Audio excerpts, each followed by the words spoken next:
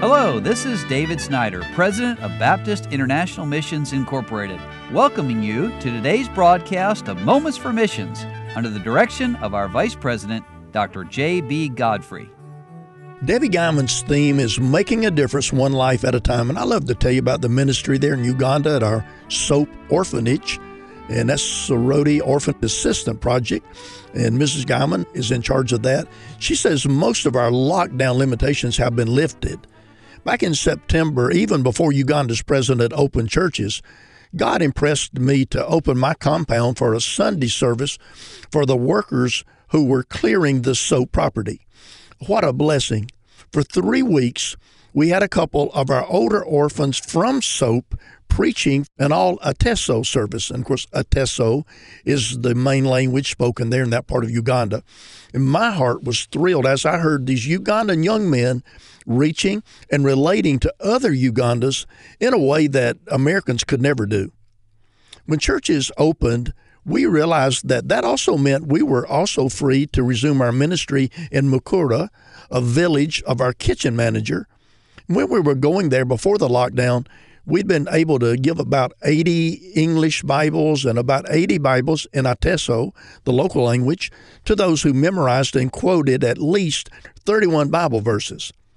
In addition to preaching the gospel, we were also teaching discipleship classes to the new believers to help them grow in their faith.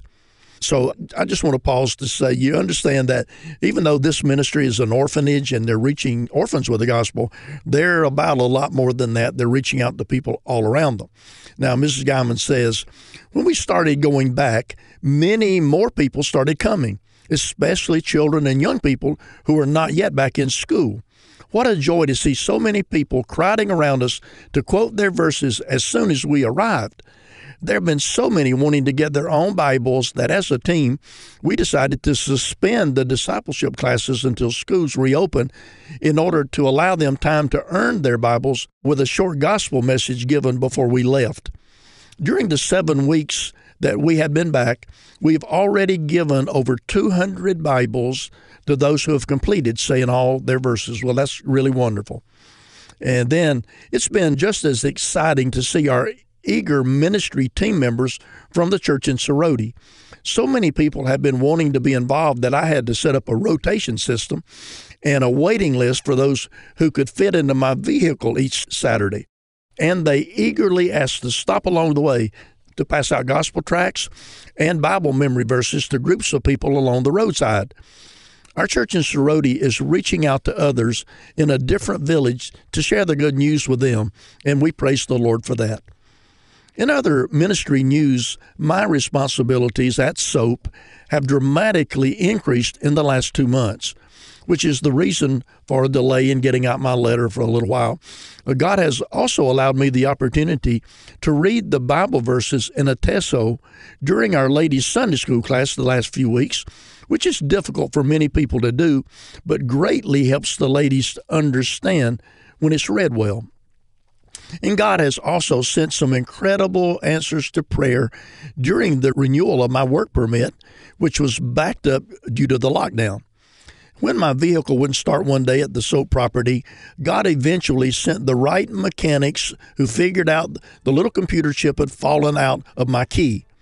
And since it had happened 2 days before, these mechanics began asking me where I had been that it might have fallen out.